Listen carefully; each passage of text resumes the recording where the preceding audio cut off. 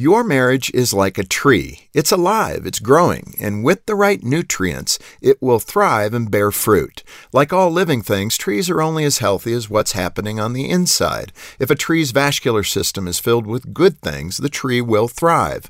But if insects attack and eat through the tree's inner tissue, the tree will weaken from the inside out. It may look healthy and strong, but when a windstorm comes, the truth will be exposed.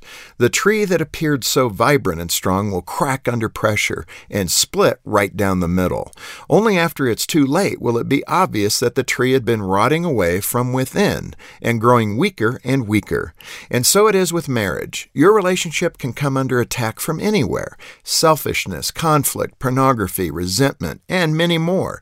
Once you allow something destructive to infect the inner workings of your marriage, it will rot it from the inside out. Everything will seem fine on the outside, but sooner or later, the winds of life will blow, and your inner weakness will be exposed. I strongly encourage you to avoid all of that and instead treat your marriage like a living organism. Grow a relationship that's as strong as an oak tree by protecting your marriage from the inside out.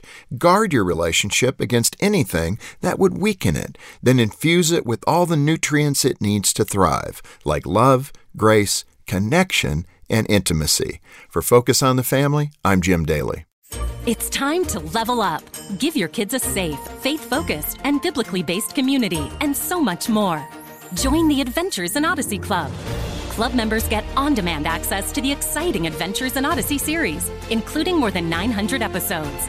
With faith-building activities, parental controls, and a safe online community, the Adventures in Odyssey Club could be your best adventure yet.